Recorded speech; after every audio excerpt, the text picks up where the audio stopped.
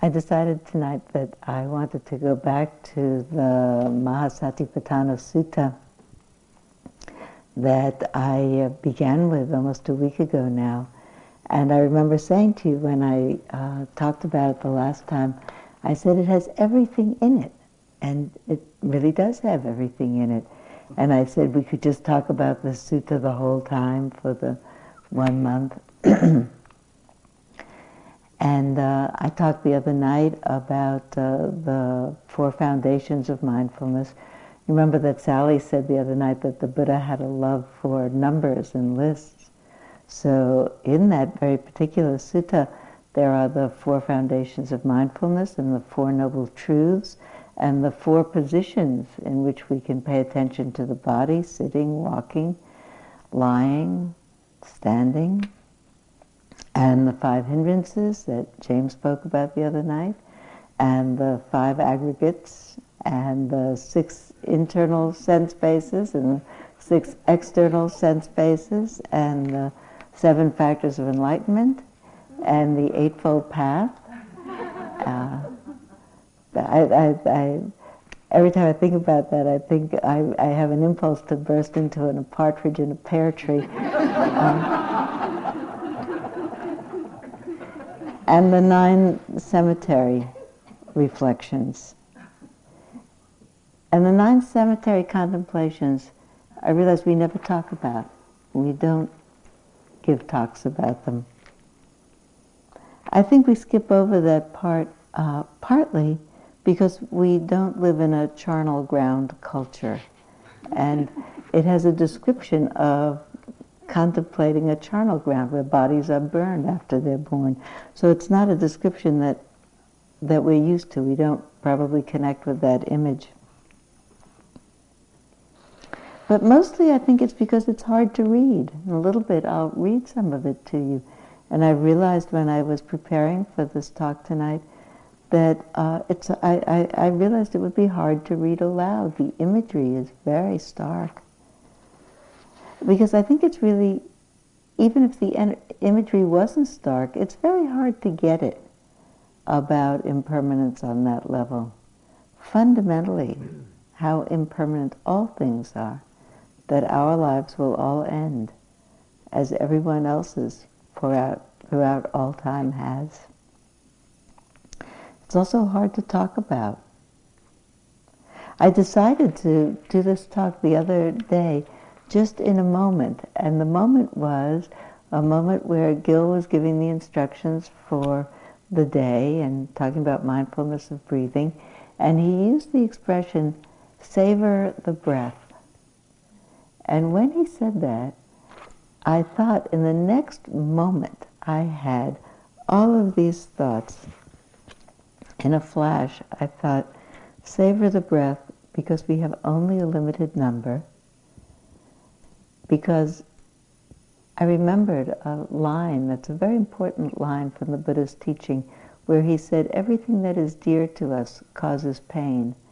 And the relationship that I've had to teaching that line over the years, I thought about that. I thought about the fact that we don't have charnel grounds, but we do have cemeteries. And I thought about my relationship to cemeteries and the fact that I like them a lot. And I have certain experiences in cemeteries that I want to tell you about because they were really important learning experiences for me. And I want to tell you about a story about a lie, an untruthfulness that lived in my family for a long time that resolved itself in a cemetery. I want to tell you about cemeteries in France. I want to tell you a line in the Dhammapada about impermanence. And I want to tell you a story that someone in Barrie told me several years ago. And I realized that all in one moment when Gil said, savor the breath. And I decided I need to do that talk on the cemetery considerations, contemplations. And then I thought, well, I have to have a reason. I have to say this is a something or other talk, a dukkha talk, or an anicca talk, or an anatta talk. And I realized it is all of those. It is about the impermanence of things. It is about the suffering that accrues, both when we lose things that are dear and when we don't understand that losing is inevitable. We don't really have a deep understanding of that. And when we don't understand really the way that things come together, it's really an anatta-taka, without self-talk, but how things come together according to conditions and then stay together for a while and then aren't. The way that things come together, the arising of things and the passing away of things in a lawful way. So I thought, well, that makes complete sense that it should be an anicca, dukkha, anatta talk, because everything is. Because those are fundamentally the characteristics of all experience. They're fundamentally what we're here to see. They constitute, as we understand them more and more fully, what we recognize as wisdom, and that wisdom that leads to compassion, which for me is the point of practice, really.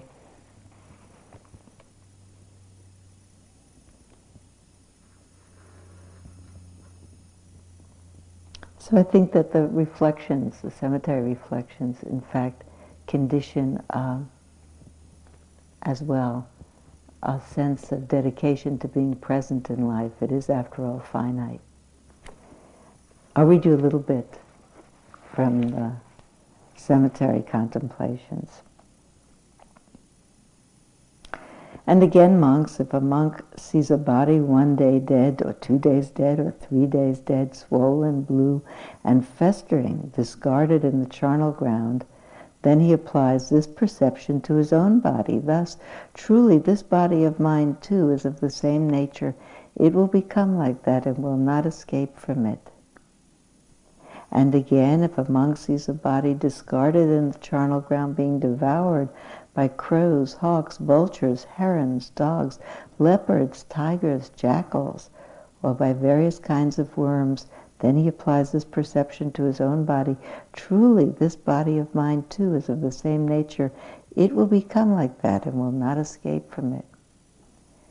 And again, monks, if a monk sees a body discarded in the charnel grounds, reduced to a skeleton, held together by tendons, and on in the same way, reduced to a skeleton, held together by tendons, without flesh and blood. And again, realizing, truly this body of mine is of the same nature, it will become like that, will not escape from it. And then if a monk sees a body discarded in the charnel grounds, reduced to loose bones, scattered in all directions, here bones of the hand, there bones of the foot, shin bones, thigh bones, pelvis, spine, and skull, and then bones reduced to a shell-like color, and reduced bones, more than a year old, lying in a heap, and reduced, crumbling to dust. Then he applies this perception to his own body. Thus, truly, this body of mine is of the same nature. It will become like that and will not escape from it. Then he dwells, practicing body contemplation on the body internally or externally, both internally and externally. He dwells contemplating origination factors in the body, or he dwells contemplating dissolution factors in the body, or he dwells contemplating both origination and dissolution factors in the body. Indeed, monks, a monk dwells practicing body contemplation of the body. Independent he dwells, clinging to nothing in the world. That expression, clinging to nothing in the world, means not being distracted from this moment. This is the only moment ever that we're alive, now. So I want to go back to the list of the realizations that I had when Gil said, savor the moment. And I thought, savor the moment because we have a limited number. And I thought about the ways that sometimes people say, especially when someone has a grave illness, they say, his days are numbered or her days are numbered. All of our days are numbered. We just don't know what the number is. And we imagine that it's a big number. So I thought to myself, I wonder how many breaths, I have a certain number of heartbeats, And so I took a guess. I thought, I bet I get 3 billion breaths in a life. That seemed like a reasonable amount. And then doesn't it seem right, 3 billion? So I decided that I breathe 10 breaths to a minute, maybe, sometimes slower, but 10 seemed reasonable.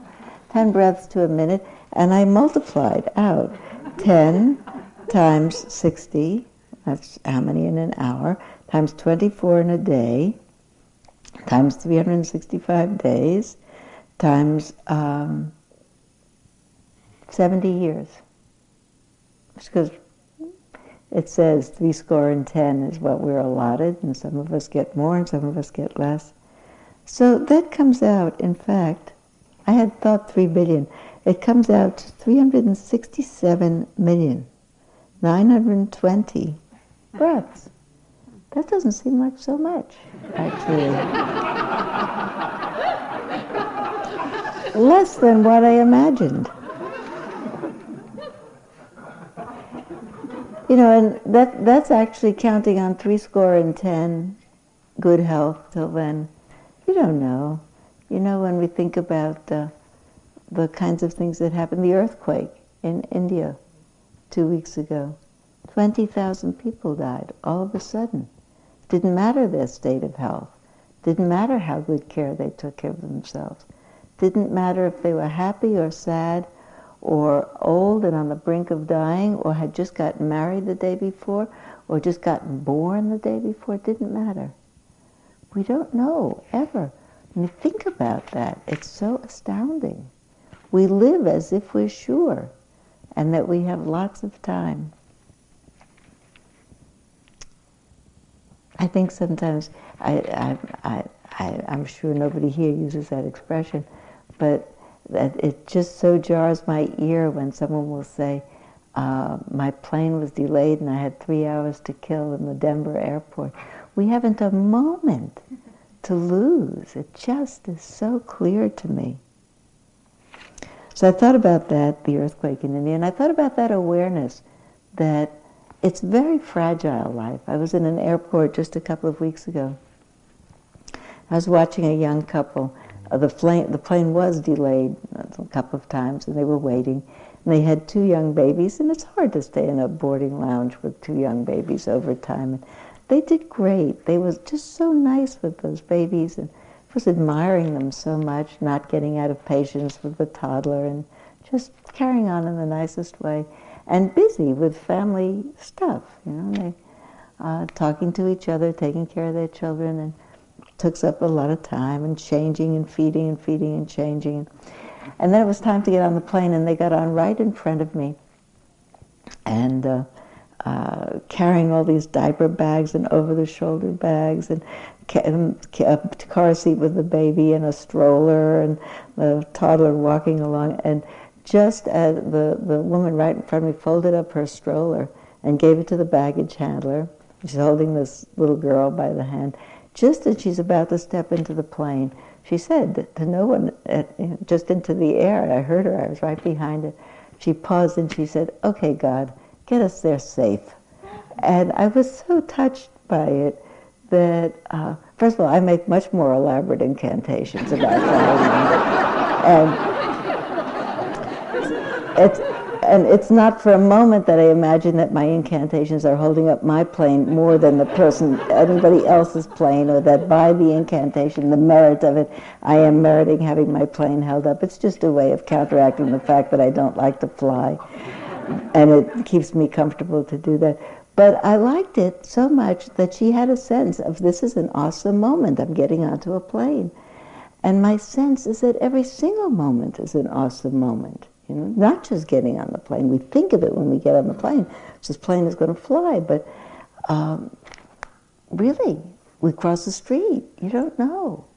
I heard a traffic accident in New York a few weeks ago. I hadn't ever had that before, where I was walking down Amsterdam Avenue, and a block away I heard a screech of brakes and a thud.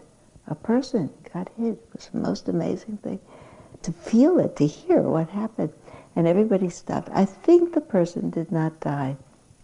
You could tell it was night, but you could tell that there was a kind of activity around it. That I hope that person did not die. And everyone in New York has a cell phone, so immediately people called 911 and the emergency vehicles came. But I was thinking to myself, that person, I was in the best mood where I was going to spend the evening, have dinner, I was in a good mood. That person was probably in a good mood going someplace too. And you don't know. You don't know. It just struck me. We just don't ever know. If we knew. I was thinking about, Guy mentioned the other night about some Dharma talks with Mary Oliver poems and other ones with suttas. So having read the Cemetery Contemplations, I would like to remind you of the Mary Oliver line of what will we do with this one wild and precious life? That's very serious Dharma. What will we? It's one. This life is just one of them. And we don't know how long. And what are we going to do with it? I remember, it has to be early 70s now, because it was before Elizabeth Kubler-Ross became quite well known for talking about death and dying, formerly a topic that we didn't talk about so much. And Charlie Garfield, who had begun the Shanti Project, which was a project of working with people getting ready to die in San Francisco, came to talk at the College of Marin where I was teaching. And so he gave a talk, and there were a group of people in the room, and he began his talk by saying, who here is going to die someday? And everybody just sat there for a while. And then by and by, people looked around because they didn't want to put up their hand before anybody else put up their hand. And then, finally, people put up their hand, but there was a big hesitation about doing it. Like they had to reflect about, is that going to happen someday? We don't like to admit it. It's going to happen. So I thought about the phrase, everything that is dear to us causes pain. I thought about when I used to teach every once in a while the introductory world religions class at Dominican College, and teach about Buddhism as well as whatever else I taught about. And I hesitated about saying that particular teaching of the Buddha, everything that is dear to us causes pain. I hesitated even to say the first noble truth about suffering. The people in that class were by and large 18 years old, and they'd grown up in Marin County, and they had devoted Catholic families, and they hadn't known a lot of personal suffering for the most part. And I didn't like to bring them bad news. And I didn't want them to think that Buddhism was a grim religion. I felt protective of Buddhism. And I also felt protective of them. I didn't really feel like breaking the news to them if they hadn't noticed yet. And in fact, it was hard to talk to them about suffering. They hadn't known much. I had to think of examples. Did you ever love somebody that they didn't love you back? Yes, they got that. It wasn't really about the huge losses that we need to face in our lives. So I'll tell you a cemetery story. 2 cemetery stories. 3. I really have always liked cemeteries. I especially like old cemeteries. There's a cemetery on the road between the Insight Meditation Society on Pleasant Street in Barrie and downtown Barrie. There was a cemetery it's an old cemetery. And there's a cemetery next to the retreat center in Toledo, Washington, where I did my first 2 weeks retreat. And I got there early on the day that I came to practice, and I was probably a little bit anxious about the whole thing. And I went to have a walk, and I walked in the cemetery. And like all old cemeteries, it had a lot of baby graves, because a lot of babies died. So it had a lot of little baby graves. And then it had a lot of young children graves, because people died of diphtheria and whooping cough. probably rheumatic fever before antibiotics. And then there was a big space in age, and then they had a lot of graves of young women, probably died in childbirth, women in their early 20s. And then it seemed like there weren't graves until people got really old. Like if you made it through that, and you got to be really old, people lived to be 80s. Except for the people who died in wars. Young men died in wars, and you could see they were 18 or 21. And they often said heroic things on the gravestones, like patriotic things, died for the sake of their country. And I felt terrible about thinking about the wars that human beings had collaborated in bringing about so that this young son or young father or young husband needed to die.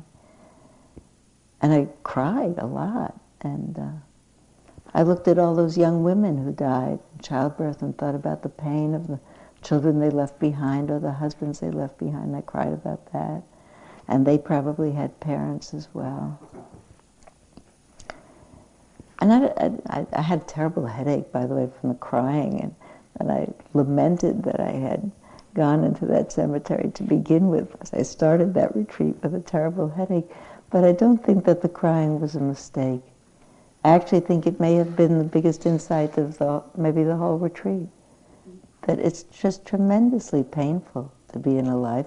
Everything that is dear to us causes pain.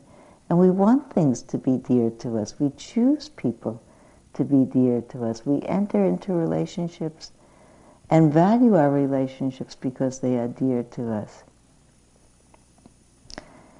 Of course, we practice hopeful that we will maybe rest in the faith that when we are most called upon to deal with the loss of what's most dear to us, we'll be able to do that.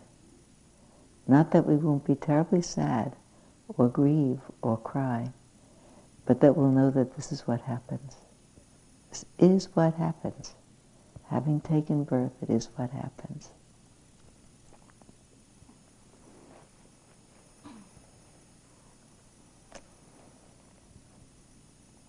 And think about 70. We don't know. When I was an adolescent, I used to memorize poetry a lot. I like to do that. And I memorized a poem by A.E. Housman called The Cherry Tree. And the point of the poem is that life is so short that the cherry tree in the spring in bloom is so beautiful, but we should go in the winter as well and see it covered with snow. But the line of the poem that most struck me is, it said, now of my 80 years and 10, 20 will not come again, and take from 70 springs a score, it only leaves me 50 more.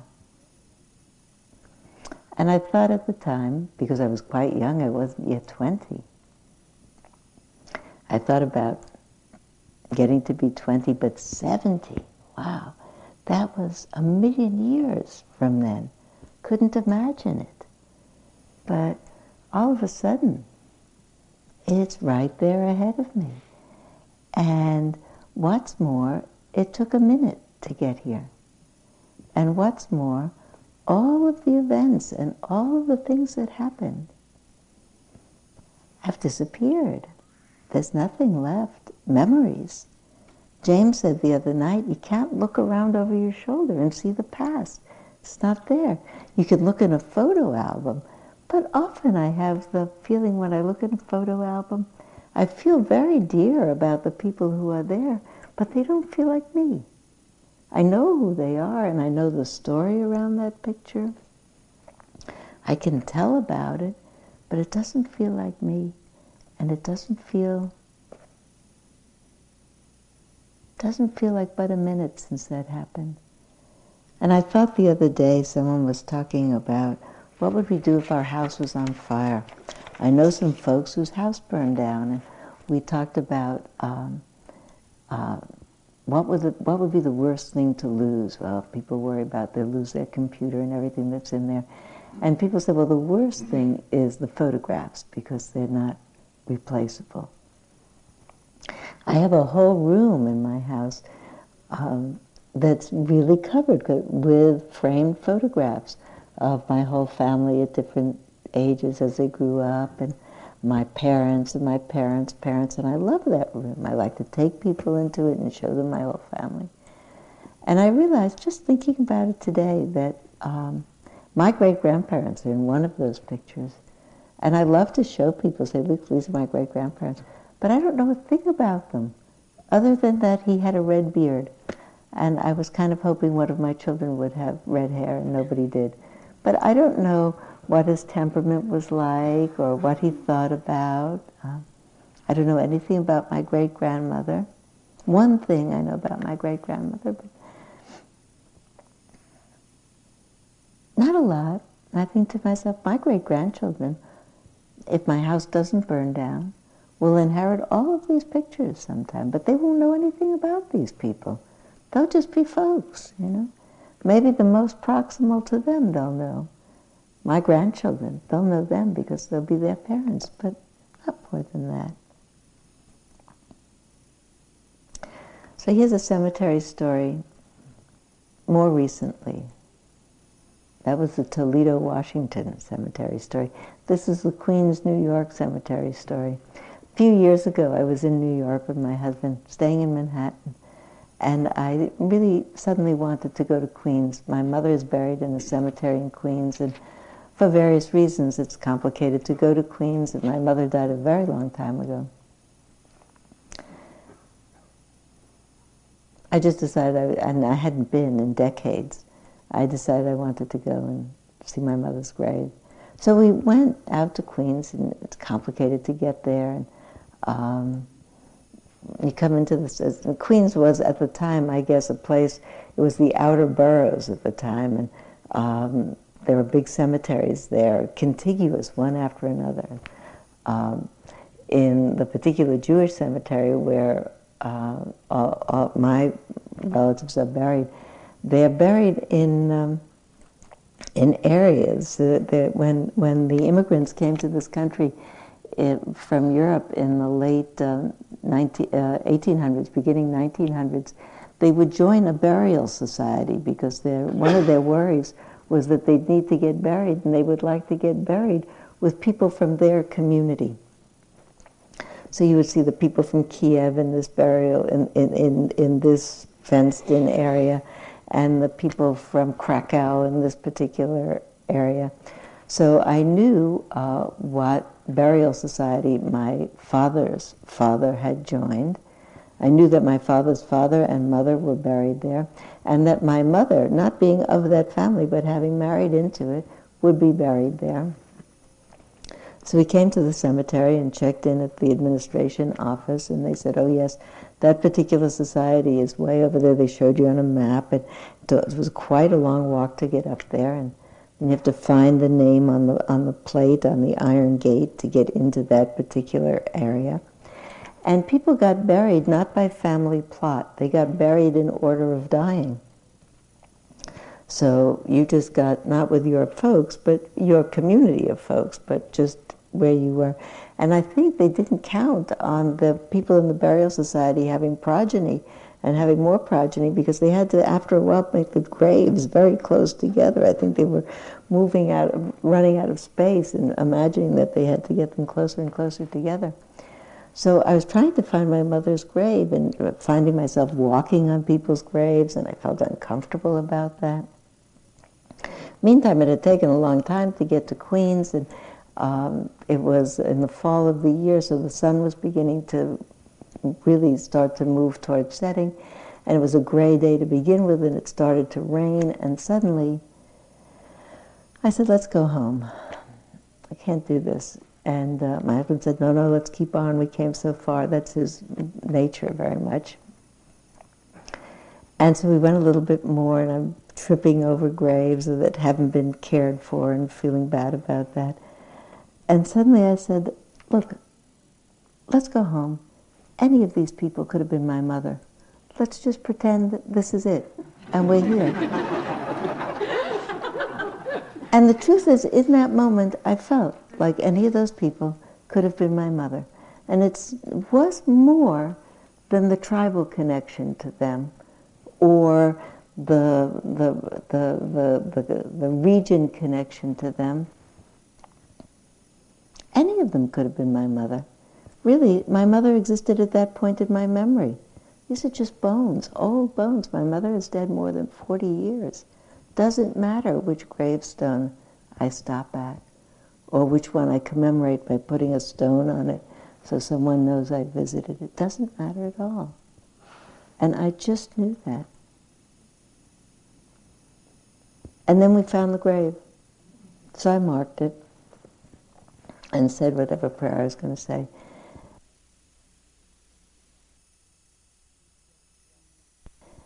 And we began to walk back towards the exit, towards the administration office.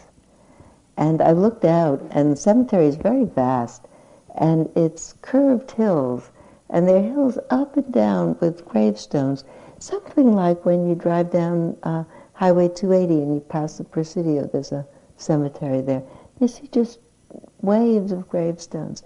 And in this case, there was nothing that you could see but waves of gravestones. From where I was at one point, in all the directions going up all the hills, were waves of gravestones. And I looked around, and I had a sudden realization that this is all a cemetery of bones, and the whole world, the whole globe, is a global cemetery of bones, really. The bones of every living thing, forever and ever, are interred and have become dust. We mark off and delineate, this is a cemetery, but the whole world is a cemetery for what's come and gone. We could stop anywhere and make the same prayers that we make in cemeteries where they're marked. We could stop anywhere and say, this is consecrated ground. People who lived are here. So there's one more cemetery story. We continued out, and we were coming to the gate, passing that same administration building, and on the way it was a long walk. And I told my husband a story that, just telling him about a memory I had, I said, you know, it's this odd memory in my mind. My mother died when I was in my early 20s. And sometime after that, I couldn't remember why I didn't talk to her more about it while she was alive. I remembered that she had mentioned to me that she had more than one sister. For all of my life, I grew up knowing my mother and my Aunt Miriam, my very Aunt Miriam, who died 1 month ago now. My mother's younger sister by 8 years. So all of my life I had grown up thinking of my grandparents as having these 2 children and them growing up. I had no mention of anyone else. I never saw a photo of anybody else. I never heard about anybody else. But I had a recollection after my mother died that she had mentioned to me one time that she'd had a sister in between herself and my aunt's birth. I thought maybe I dreamt that. So this is going back now 2 decades.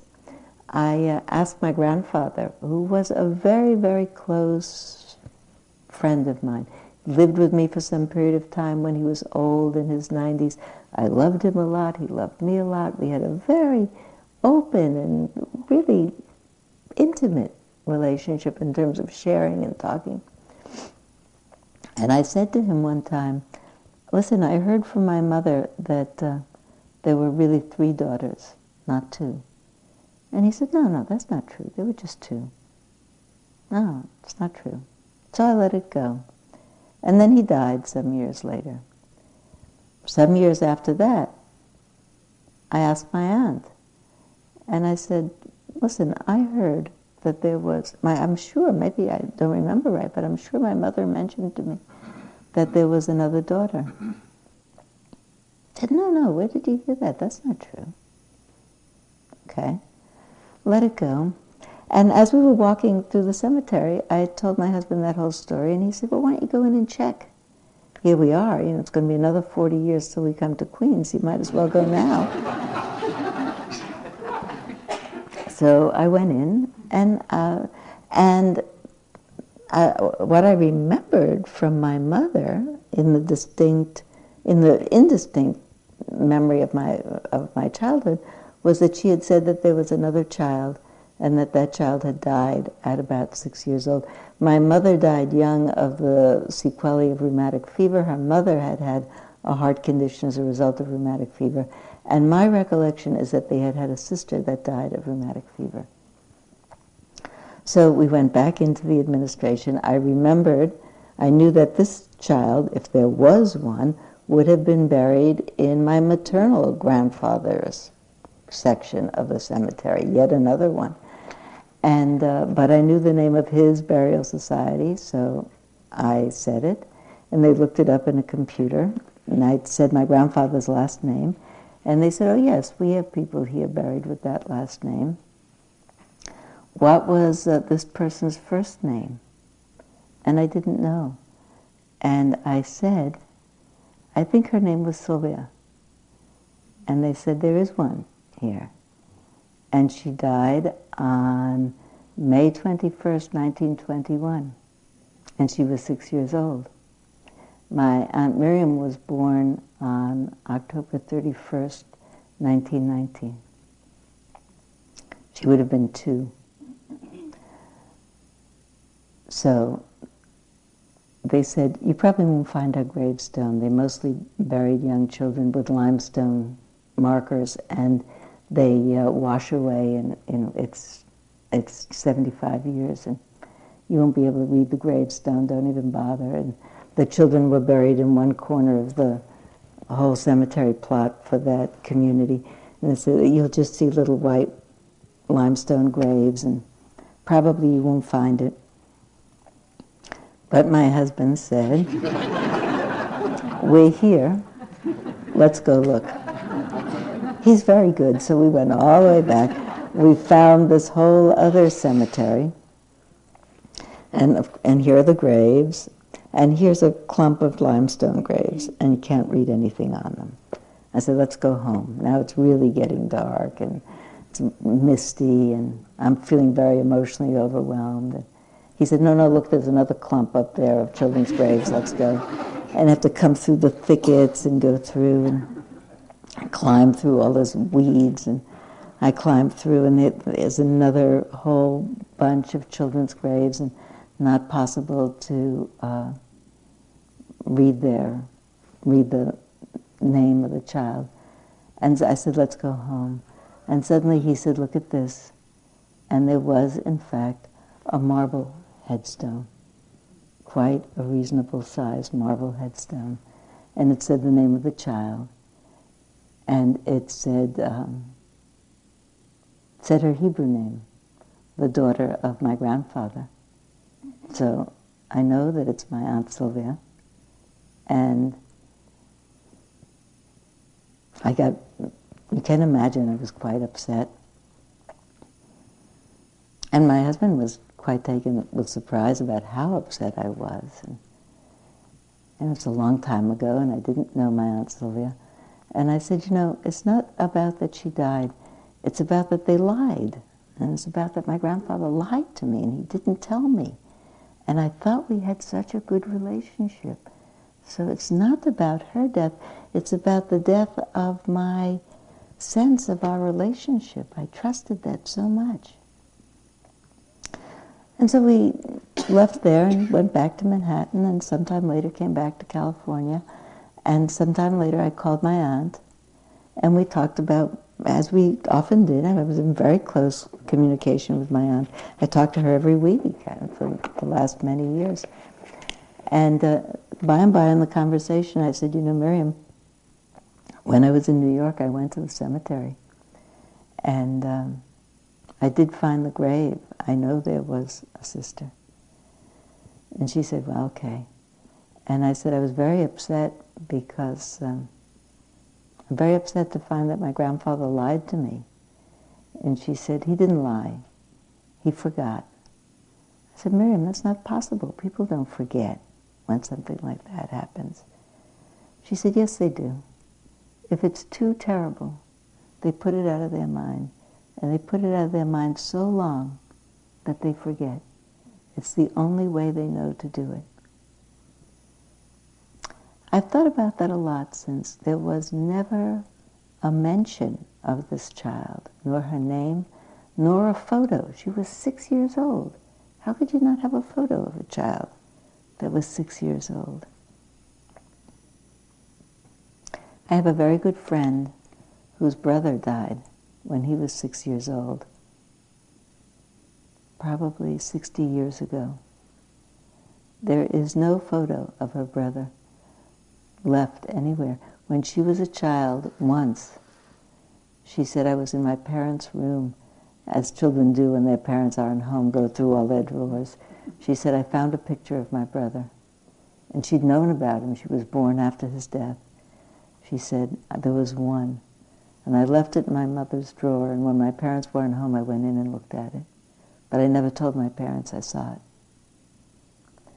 People can't talk about what they can't manage to hold in their heart. They put it out. They forget it. I asked my aunt if she, in that conversation, I said, did you remember? She said, well, here's the truth. My earliest memory of my whole life is of playing in a room on the floor with the sun coming in. You know this is a real memory because the description of the texture of it. I was playing on the floor and the sun was coming in on the floor, and my mother was sitting near me on a chair. And I remember that my mother was crying, and I got frightened and I started to cry. And my mother picked me up and said, don't cry. And she said, I never saw my mother crying again. It's a terrible thing to not be able to talk about it, not be able to say, this is my pain, not be able to have somehow the wherewithal to make it mentionable. It is true. Everything that is dear to us causes pain, and we lose things. And somehow I think this endeavor is to help us each to find that place in our heart where we can make a space to somehow hold it. Not be sad about it, but hold it with some sort of wisdom and compassion, not only for ourselves, but for every single other living being. Everybody has to do it. Nobody gets out any other way.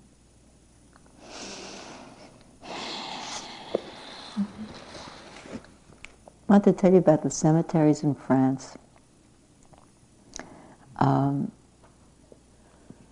We've bicycled in France quite a lot, my husband and I. We like to bicycle and take bicycles and go to France and ride between towns, and we stop at all the cemeteries that we pass because I like to look in them. And they have a different arrangement there than here, at least the ones that I've been looking at. They do have family plots. You'll see a whole plot with a kind of monument in the middle of it, and it'll have the name of the family in it. And it'll say something like Family Dupré or Family Chirac or whatever. And not individual graves. And perhaps people's ashes are placed in that. Perhaps it's a repository of ashes, or perhaps the ashes are buried in that plot. So you don't know where individual people's ashes are, but you know what family is there.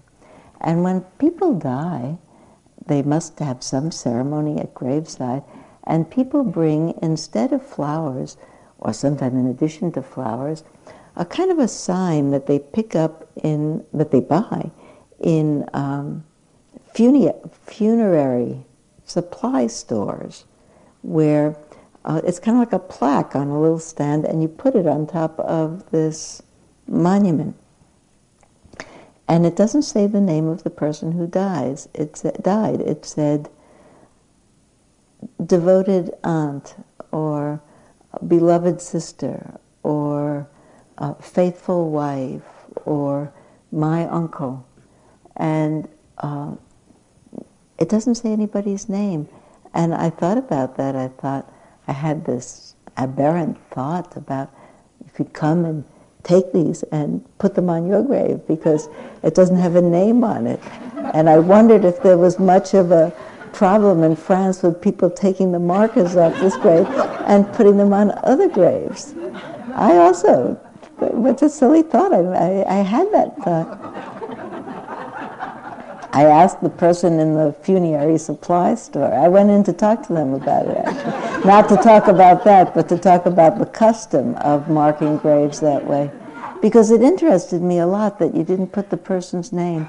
Because I thought to myself, the name does not matter. The relationship matters. Beloved wife, dear mother, good friend. That's what mattered. Doesn't matter what the names is. The names all get lost in the shuffle. After a while, it's dust. But the relationship is what really matters. I thought it's wonderful to mark graves with relationships, not with names. And when people come by, suppose it said a name, Émile Dupré. I wouldn't know anything about him, but I know that he was somebody's father, and somebody's uncle, and somebody's friend, and somebody's husband. That he mattered to people. There's a line in the Dhammapada that says, anyone who understands impermanence ceases to be contentious. It's probably my favorite line in the Dhammapada. Anyone who recognizes impermanence, who gets it, who understands it, ceases to be contentious. And I think to myself, what might that mean? On the level of relationship, I think it means we get it. When we get it, that there's a limited amount of time in which to cherish. We're not contentious. We don't have feuds that go on or grudges that linger. We get upset with people because we're human beings. Who doesn't get upset? We get annoyed. But getting annoyed is a natural response of the nervous system. Staying annoyed, staying angry, staying out of relationship is a mistake. It comes from not seeing clearly. We have a choice in any moment to be connected with love or separated. Can either do it in this moment or not do it in this moment, and if we don't do it in this moment, we don't get this moment to do it again in.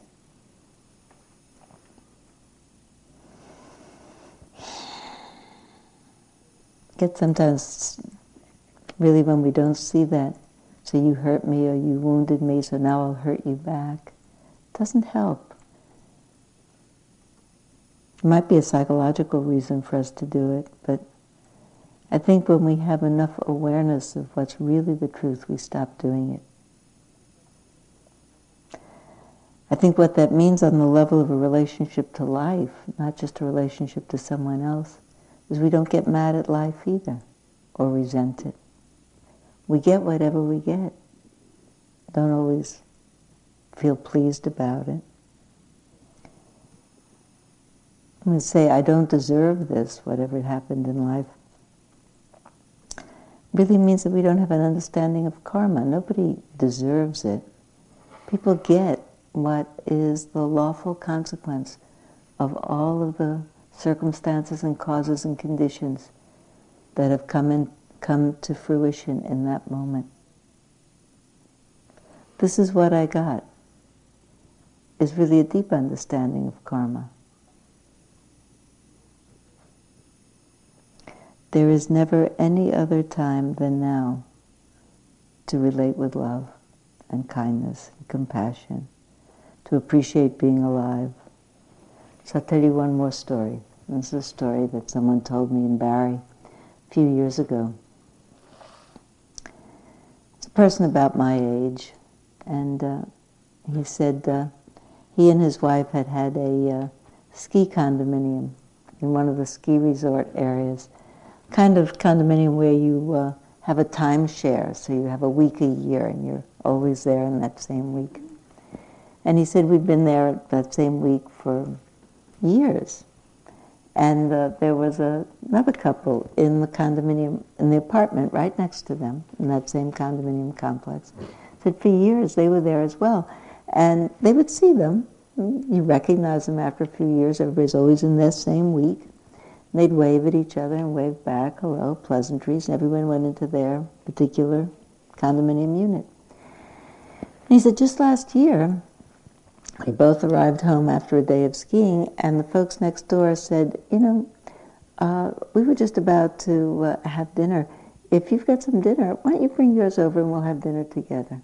So we took our dinner over, and 4 of us had a really lovely, pleasant evening. We shared all our food together. We really got to know these folks in a way that we hadn't for all these years of just hello. Really were glad that we did it, and then we went back and we went to bed, he told me. He said in the middle of the night there was terrible screaming from the apartment next door and banging on the wall, and he leaped out of bed and ran next door, and the man in this couple next door had had a heart attack and had fallen to the floor and was clearly dead. And he said we called 911 and 911 came, but it was just, he was dead. He said, so my wife and I stayed there, and we, were supportive as we could be and helped the woman call her family. And he said it was most of the night next door, and he said when we got back into our own place, he said it was nearly dawn. And he said, so I fixed myself a cup of coffee, and I sat down by the window, and I watched the sun come up. And I realized that I was seeing the sun come up again. And Paul next door wasn't seeing the sun come up that morning. And he said, I never saw the sun come up like I saw it come up that morning. And I really tasted that coffee, and I savored it like I don't usually. And I savored the coffee, and I savored the sun coming up, and I realized I was alive and I could still breathe. And I felt myself breathing.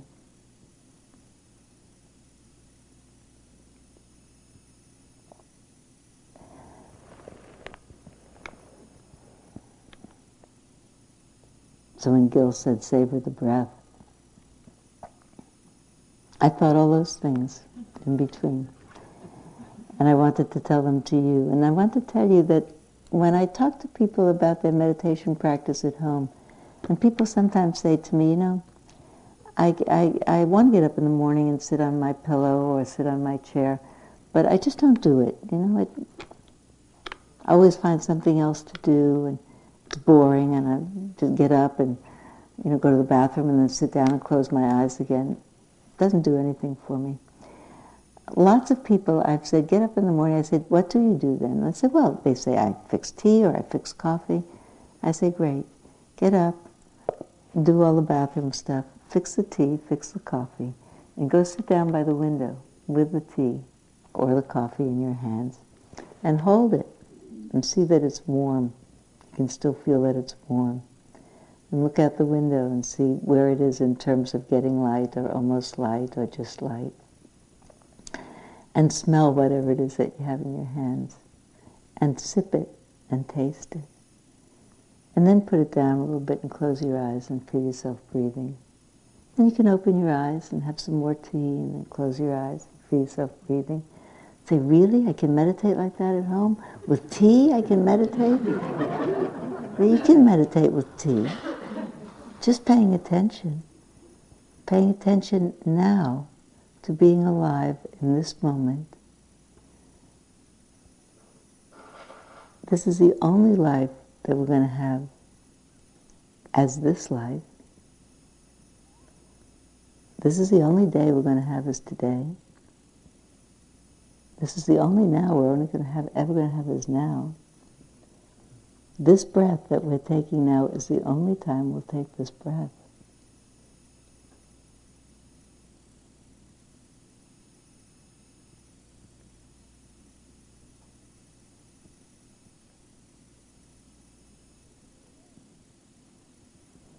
Don't miss it. Don't miss now. Let's just sit.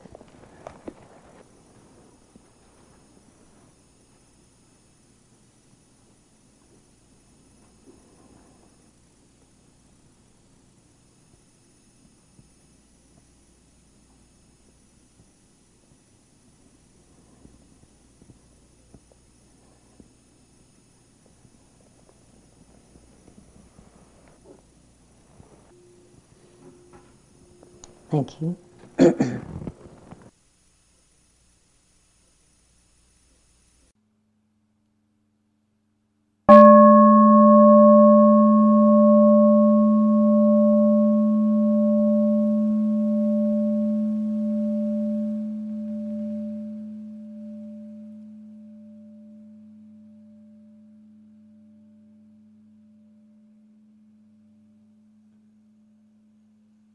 This talk was given by Sylvia Boorstein at Spirit Rock Meditation Center on February 8, 2001. It is an offering of the Dharma Seed. Thank you for listening. To learn how you can support the teachers and Dharma Seed, please visit dharmaseed.org/donate.